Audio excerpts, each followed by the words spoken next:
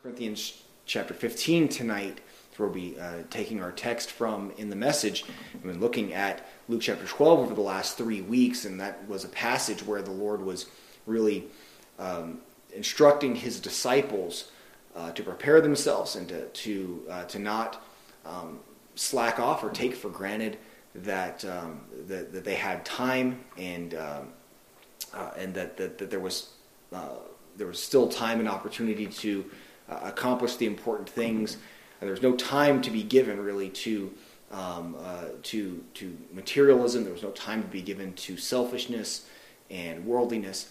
But that the emphasis of that passage was to live life in a state of readiness for the Lord's return, in a state of expectation of the Lord's return. And here we're going to just keep going forward kind of logically into this truth to actually the rapture. And what we'll talk about here tonight is the mystery of the rapture. We're going to be looking at 1 Corinthians 15. And to jump way ahead of myself here, in verse 51, which we'll get to tonight, says, "Behold, I show you a mystery." And that mystery that he goes on to describe is the event of the rapture. That event of the rapture is going to take place, and that all of those who have been saved since the resurrection of Jesus Christ until the return of Jesus Christ in that return in the clouds, the rapture, all of those will be caught up, and that was a mystery that was revealed here through Paul to the church, how the Lord would return. So we're going to look at some things about this tonight, but the Lord did declare the signs that his coming, when his coming would be drawing nigh.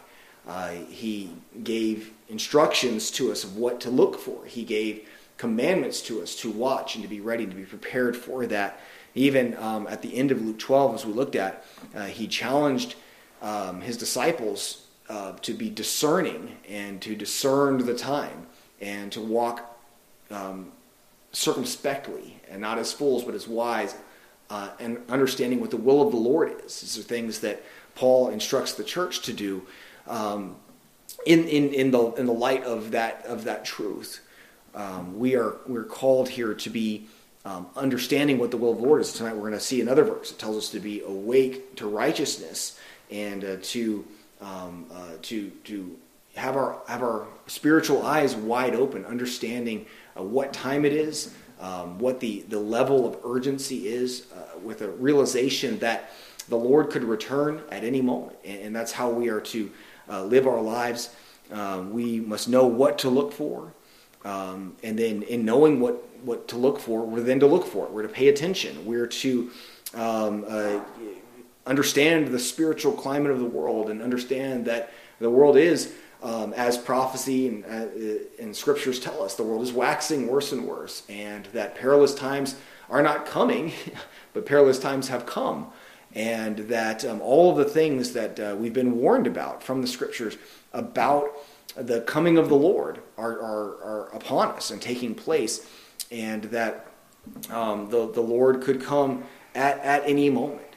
The rapture is the next event on God's prophetic calendar.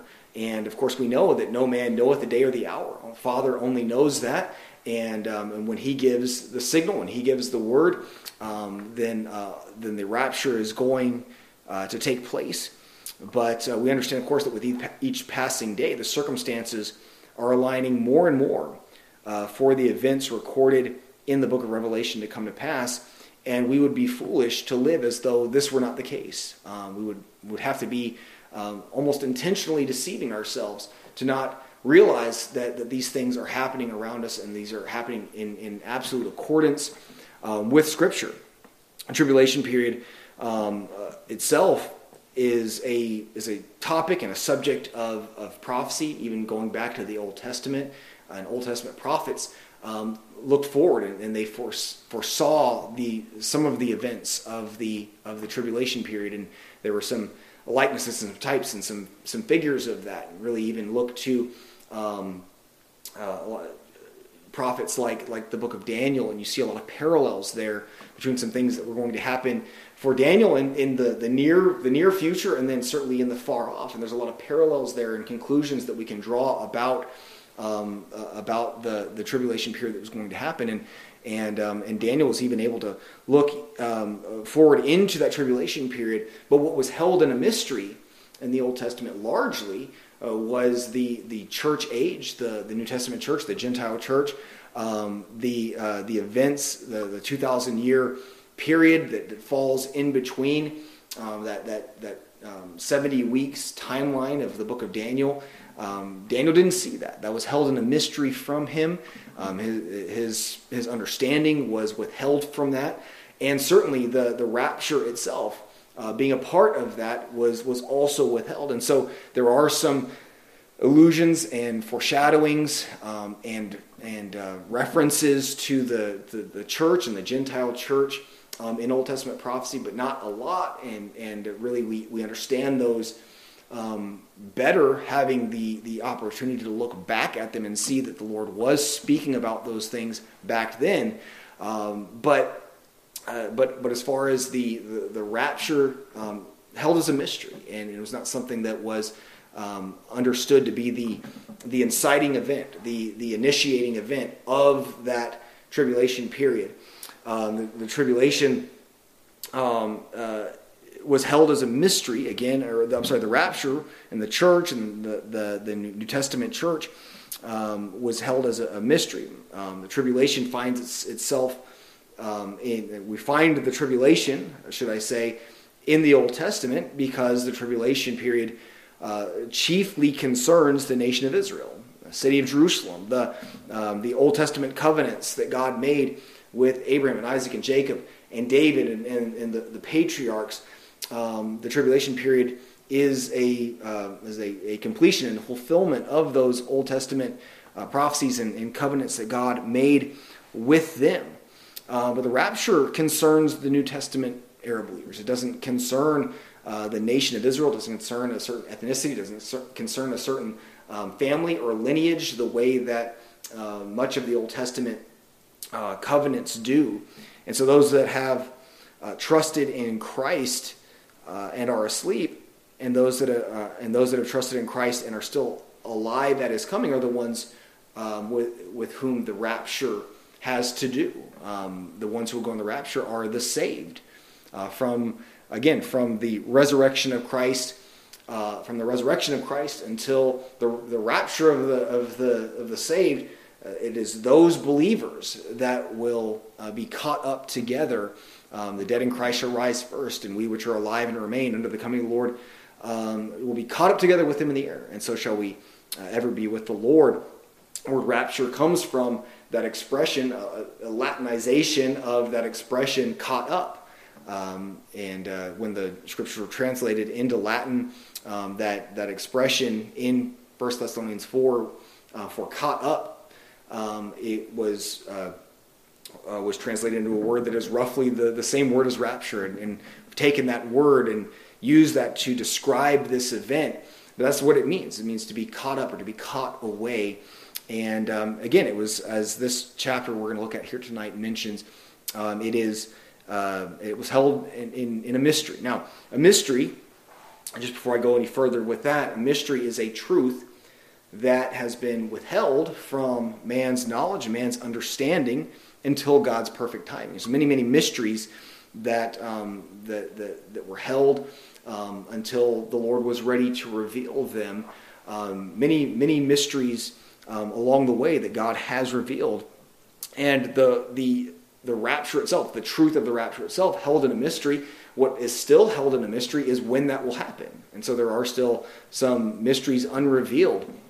And when the mystery of the timing of the rapture is revealed, it will be when the rapture is taking place. And so there are some things that we don't know about until they're taking place, but understand that it is all within God's perfect wisdom, all within God's perfect timing, and it's all within God's supreme authority and sovereignty to determine these things.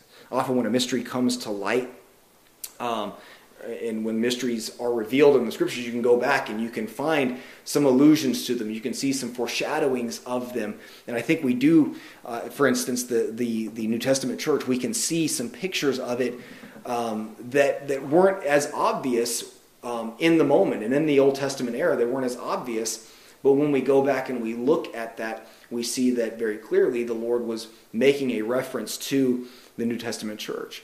In prophecy, it says that there will be a people that are not my people shall be called my people. God said that. What was he saying? He says there's going to be people who are not of the Jewish people, of the Hebrew lineage, of Abraham's family, that are going to be his people. We see in the picture, really almost in an allegorical fashion, right? We see the picture of the Gentile bride in the book of Ruth. And Ruth really, as herself, kind of personifies the church being not having any natural or birthright claim to the Lord and to the Lord's promises and to the Lord's salvation, but being brought in by grace and by mercy. And so we see that, and then we can look at it and say, a mystery was revealed, and then we can look back and say, oh yeah, well, I think it was there. It was always there. But some, like the rapture, don't have that kind of foreshadowing, and nothing that we can really go back to the Word of God and really draw from as far as to understand that it was an event that was going to take place and is going to take place still yet for us in the future, nor anything to really help us to determine when that is going to take place to a specific degree other than the signs that the Lord gives us in the Gospels.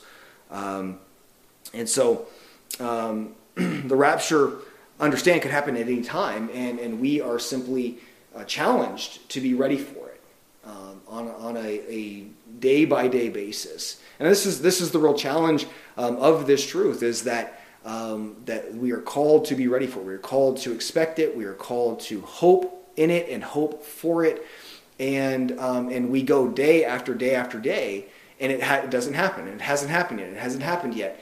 And we can become tired by waiting. We can become discouraged by what we perceive as a delay. We can become complacent. One of the challenges in Luke 12 was the parable of the unjust servant that started to live as if the master was not going to return, and when the master did return, he was in a world of hurt for it. That's the challenge for us here, is to be ready for the rapture. So we spent a lot of time here already in that. We're going to dive into here tonight is in 1 Corinthians chapter 15. We're going to try to get through a lot of scripture tonight in relatively quick fashion, get through a large portion here. But this is 1 Corinthians 15 is the resurrection chapter in 1 Corinthians. And the whole chapter really speaks about the resurrection. And early in the chapter, which we're not going to rehash a whole lot of, is talking about the resurrection of Jesus Christ. And we're going to read some of that because it leads into the truth about the resurrection of the saved. And the resurrection of the saved is the rapture. In 1 Corinthians 15:12, it says, "Now if Christ be preached that he rose from the dead, how say some among you that there is no resurrection of the dead?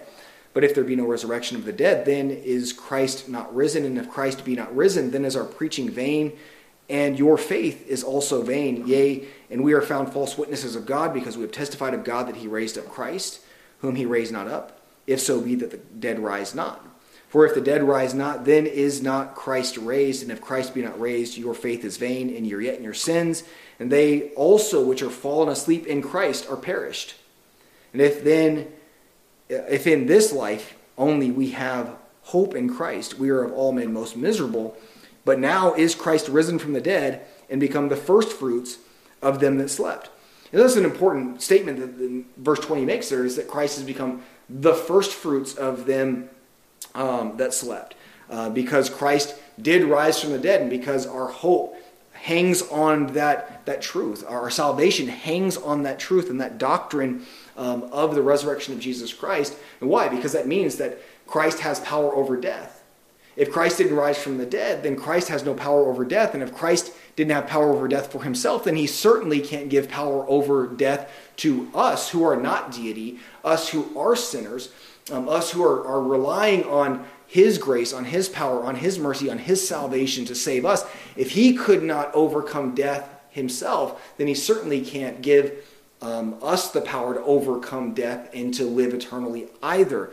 But Christ is risen from the dead. It says in verse 1, now is Christ risen from the dead and become the first fruits of them that slept. Now, first fruits was always exactly that. It was often, there was an offering of first fruits. There was a gift that was brought to the Lord, to honor the Lord, the first fruits of the harvest. And they would bring in, they would get the first ripe fruits off of, out of their fields, out of their vineyards, out of their groves, off of their olive trees, and all of the produce that they would begin to reap, the early harvest of that, and they would bring that to the Lord as an acknowledgement, that the Lord gave it, but also as an expectation that the Lord would bless them manifold after the fact, that it was merely the first fruits. It wasn't the all fruits. It wasn't the entirety of it. They weren't giving everything back to the Lord, but they were honoring the Lord with their first fruits, trusting that the Lord was going to bless in a manifold way, in a tenfold way, or maybe more than that, because of their willingness to acknowledge the Lord's first fruits. So Christ is the first fruits. Was the first of many, is what that is saying. That Christ is not going to be the one and only, and he's not going to be the one even of few, but that he was going to be the first of much, much, much more that were going to be raised from the dead. Verse 21, it goes on and says, for since by man came death, by man came also the resurrection of the dead. For as in Adam all die, even so in Christ shall all be made alive. But every man in his own order. Christ, the first fruits, afterward, they that are Christ at his coming. And so it makes it clear that the rest of us will be resurrected in our own order, as it says, after Christ was raised from the dead as the first fruits, and we would be afterward raised at his coming, at Christ's coming. We would be, that resurrection is going to take place when Christ comes back in the clouds. And he's going to go on to describe that event at the end of the chapter. In verse 24 it says, then cometh the end. So after Christ comes, for those that are his own, for that harvest, then cometh the end.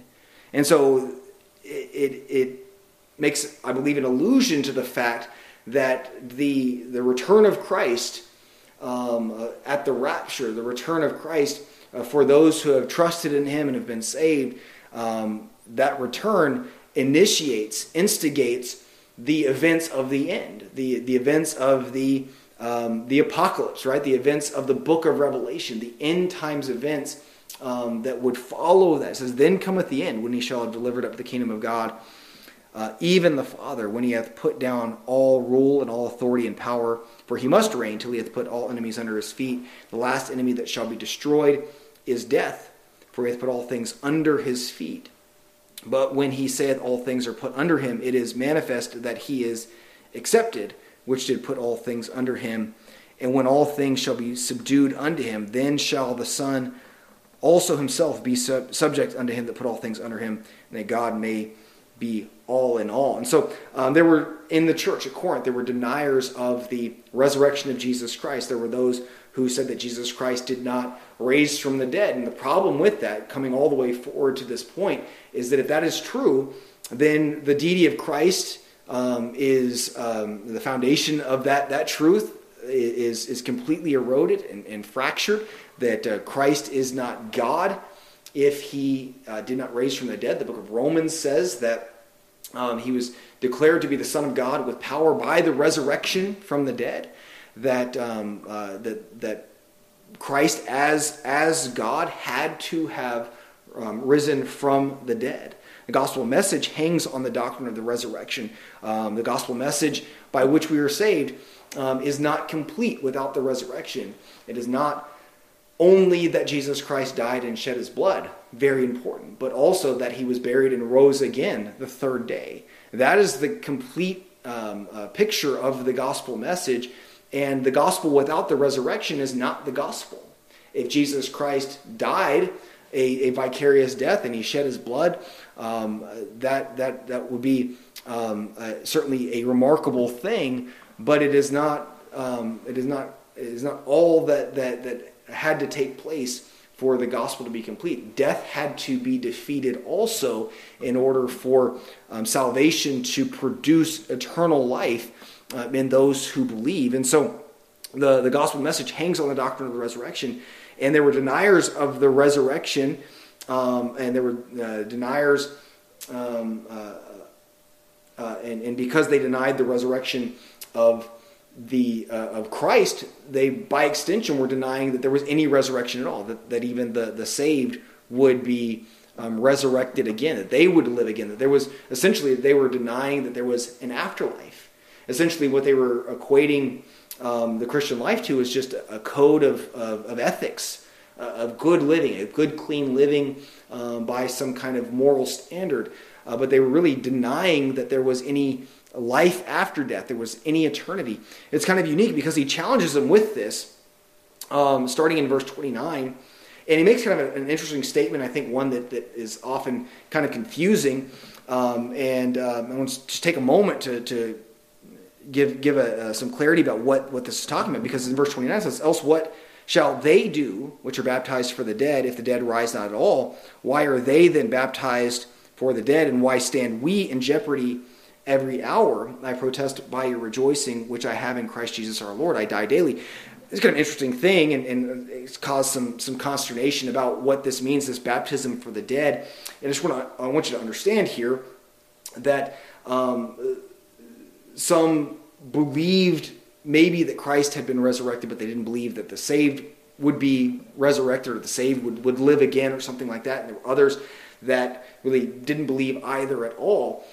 And it's interesting that Paul here uses the pronoun, the collective pronoun there, they, speaking about those who were practicing this thing of baptism for the dead, but then he turns right around in verse 30 and says, "Why stand we in jeopardy every hour?" Now understand something about Paul. When you read his epistles, he never excludes himself from something that is scriptural and is biblical, either by a practice that Christians should do, a doctrine Christians should believe, or a promise that Christians should hold to or believe. Paul speaks and includes himself in those things all the time. So for him to use they as is pointing outside of himself and outside of the group that he is a part of, he's talking about those who have a false set of beliefs. He's talking about those who are involved in some false doctrine, some false teaching, and certainly that was a problem in Corinthians, in 1 Corinthians, and in the church at Corinth. There were false teachers. There was problems, doctrinal issues there, and so he is pointing to something that was not a scriptural practice, but he is pointing to the irony of the fact that these who were holding to an unscriptural practice of being baptized for the dead were doing it really in contradiction to what they claimed to believe. If they really denied the resurrection of Jesus Christ, or if they denied that the saved who had died were going to be resurrected, then why were they also practicing something that they believed would potentially benefit someone in the afterlife? Now, of course, baptism, an important step of personal obedience and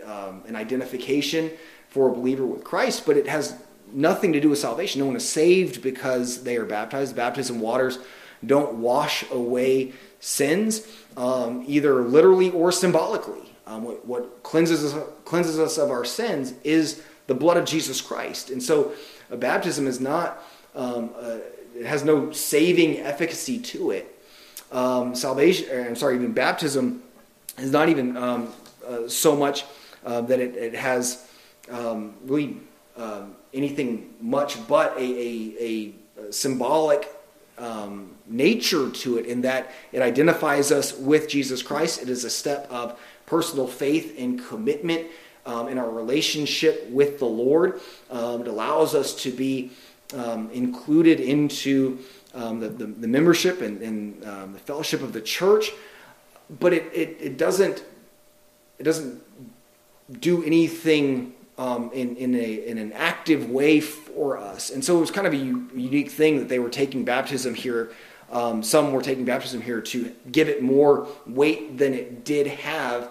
But because they were giving it that weight, they were then practicing baptism for the dead, which was an odd thing. It was a false teaching and a practice of people being baptized on behalf of their deceased loved ones. And for whatever the weight they were ascribing to baptism, if it was had some, in their minds, had some saving efficacy, some sacramental nature to it or something like that, or otherwise, they were being baptized in the name of their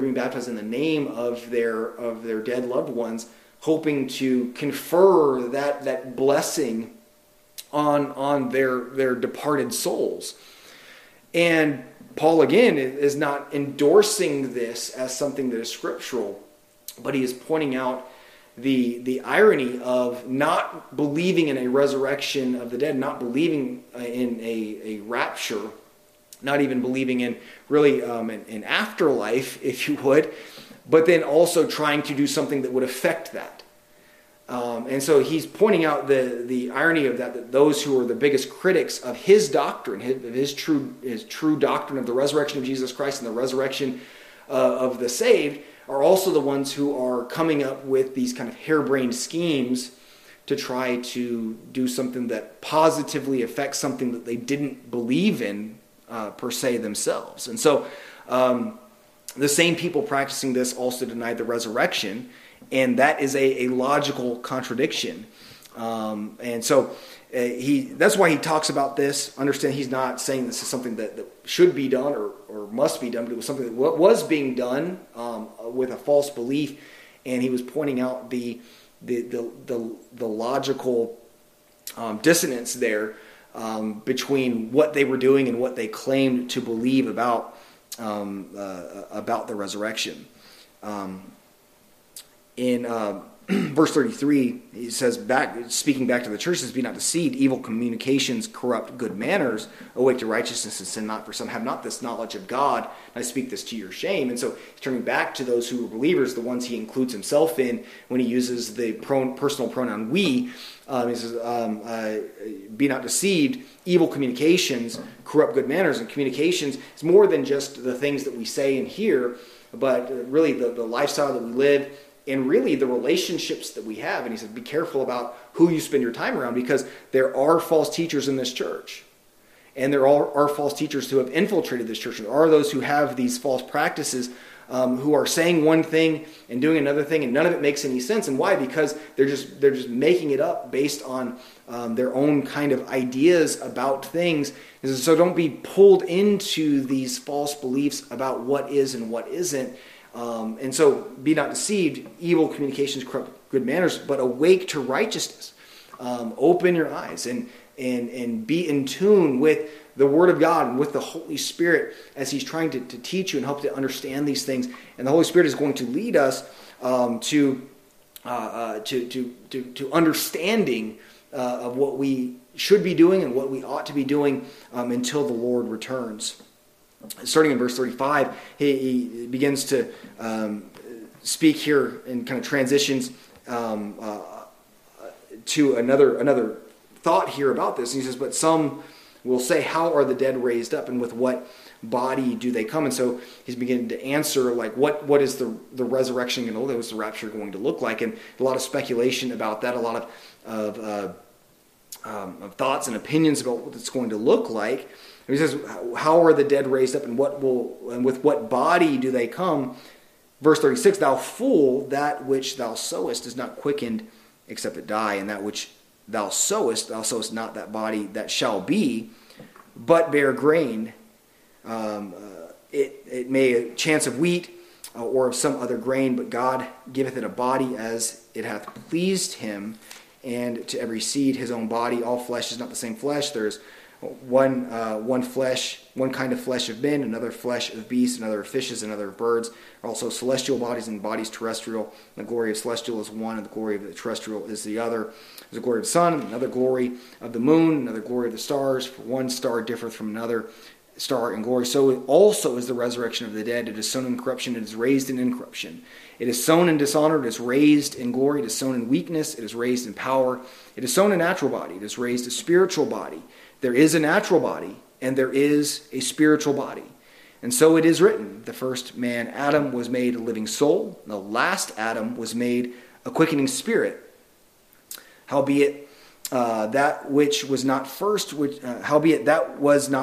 is spiritual, but that which is natural, and afterward that which is spiritual. The first man is of the earth, earthy, and the second man is the Lord from heaven, and is the earthy. As is the earthy, such are they also that are earthy, and as is the heavenly, such are they also that are heavenly. And as we have borne the image of the earthy, we shall also bear the image of the heavenly. And so now it's going to talk about what we often refer to as a glorified body, the glorification of our resurrected bodies. The glorified body will not be the same as your natural body. We don't fully understand what that means or how that's going to come to pass, but it does say that that which thou sowest in verse 37, thou sowest not that body that shall be. It's going to be different. It is going to be glorified. It is going to be, as we believe, it is going to be perfected. It is going to be made whole. It is going to be free from the afflictions and the problems and the deficiencies that the natural body had in this life. As far as the appearance, I don't know. The Bible says that we are going to know even as we are known. We're going to, at that time, we're going to have a perfect knowledge of things as we come to see them. And so we will be known whether we look exactly like we look or have the same appearances or whatever that might be is not clear. But the body will not be the same. The location and the condition of your natural body will not determine or affect the composition of your glorified body. In 1 Thessalonians, one of the questions that the Thessalonian Christians had was if burying the body of a saved person was going to prevent them from being resurrected, or if somehow being under our feet was going to get in the way. If someone happened to be standing on their grave, would it keep them from going in the rapture? I mean, those kinds of things. But understand that the location or the condition of your natural body will not determine or affect the composition of your glorified body. I mean, think about this. It's tragic any time that someone dies, and certainly if someone dies in a horrific way or something like that. Many people through the years have died in just really, really awful ways, war and tragedies and just different kinds of circumstances like that. And in some cases, sadly, the bodies are not able to be recovered and properly buried and buried in unmarked graves or whatever it may be. And understand that none of that is going to matter when it comes to the rapture. None of that is going to prevent God from being able to keep his promise here.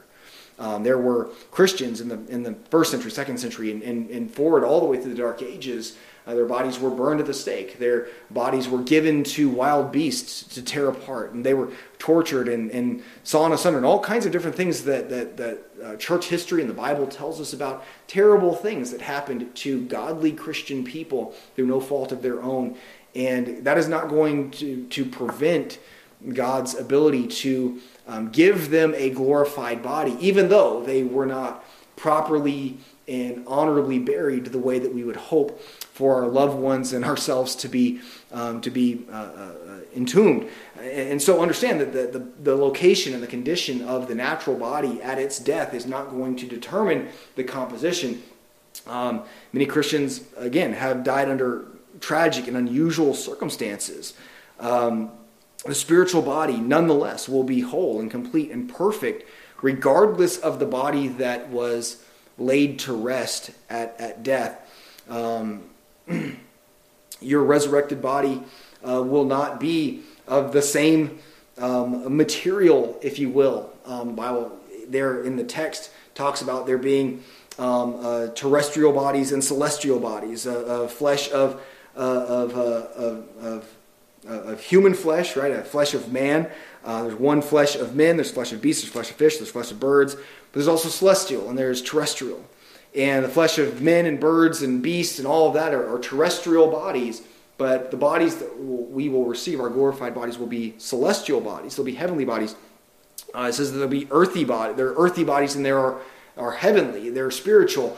And we live and exist in an earthy body right now. But we will be given a spiritual body, one that has been glorified. Your resurrected body will be, as it said, raised in incorruption. It's sown in verse 42, the resurrection of the dead. It is sown in corruption and raised in incorruption. And so our heavenly body, our glorified body will be uncorrupted and it will be incorruptible. It will not be plagued with the sin nature that you and I presently fight with day in and day out. I hope we're fighting with it. But the one that we're plagued with day in and day out, the sin nature, this celestial body, this glorified body will be glorified, and it says it's sown in dishonor and raised in glory. It will be given glory, and it will be given power. Sown in weakness and raised in power. It will be made whole and made good and made right and free from guilt and shame and fear and sickness and disease. Made with strength and power and dignity and perfection. And glorified by God. It will be spiritual and eternal. It will not be something that is natural and weak and earthbound, but it will be spiritual. It will be eternal. It will be heavenly. These things are all attributes of the glorified body.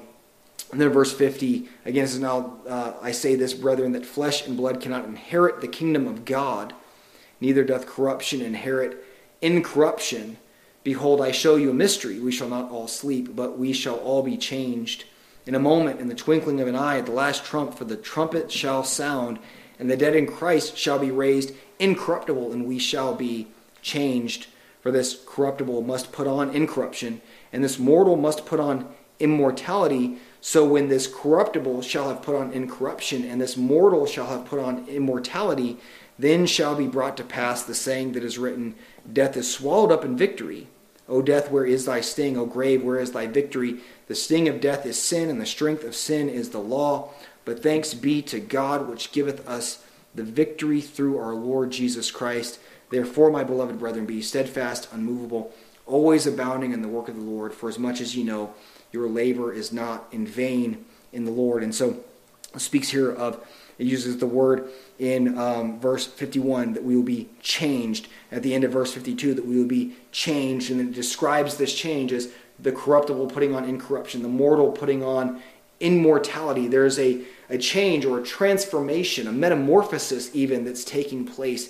And we must go through this change in order for us to go from the earth to heaven, for us to go from death to life. Then we must go through this change. We must be changed from mortal to immortal. If we're going to live for all of eternity, by definition, your body must be different in nature. This body that we live in cannot live forever and is not designed to live forever. So we must be changed from a mortal body to an immortal body. We must be changed from a corruptible body to an incorruptible body, because it is that corruption of sin that caused death and that brought mortality. And so we can't take that corruptible nature with us into eternity, or else we're going to be right back where we were. We'll again be corrupted. We'll again be cursed with death because of our sin and our corruption. Understand that just as surely as Christ raised from the tomb, we shall be resurrected from our mortal bodies into a heavenly body, transformed from that which is dying and that which is dead into that which is alive and immortal. What a wonderful, wonderful thing that this is.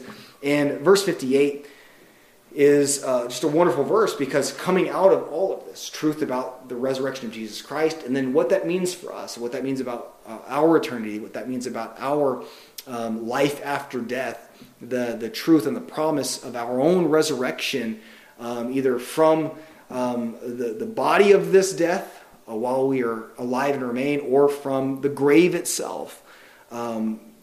These truths are always presented about the rapture, always presented as a positive thing, as an encouraging thing, as something to give us comfort and strength and peace in the midst of our trials. It says, therefore, my beloved brethren, be ye steadfast. Because of all of this, because of the truth of the rapture, because of the promise of the resurrection, because of the promise of this deliverance from death to life, we can be steadfast and unmovable and always abounding in the work of the Lord.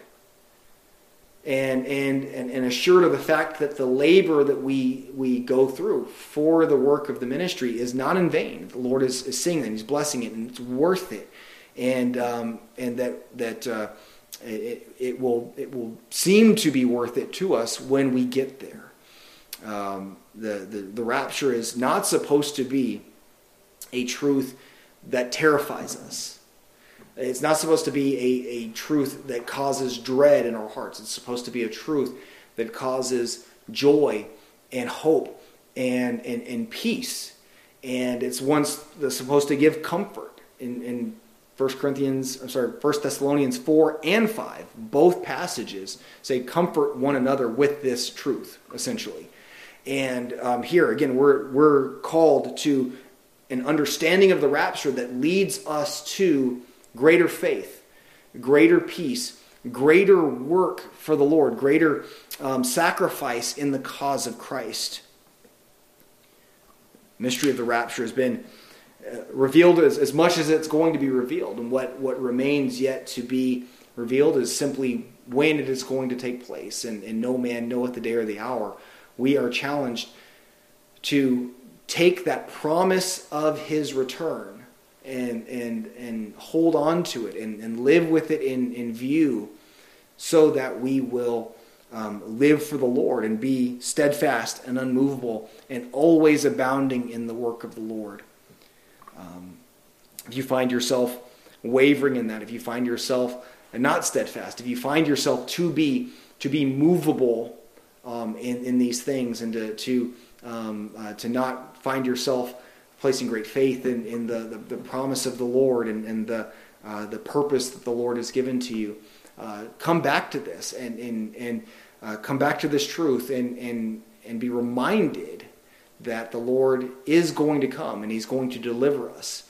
And it doesn't have to overtake us as a thief. It is something that can be a source of great peace and joy to us. While we wait for the Lord to come, watch, be sober, be vigilant, be faithful, be ready. That's the challenge that we're all given out of the Word of God when it comes to the rapture. Let's go ahead.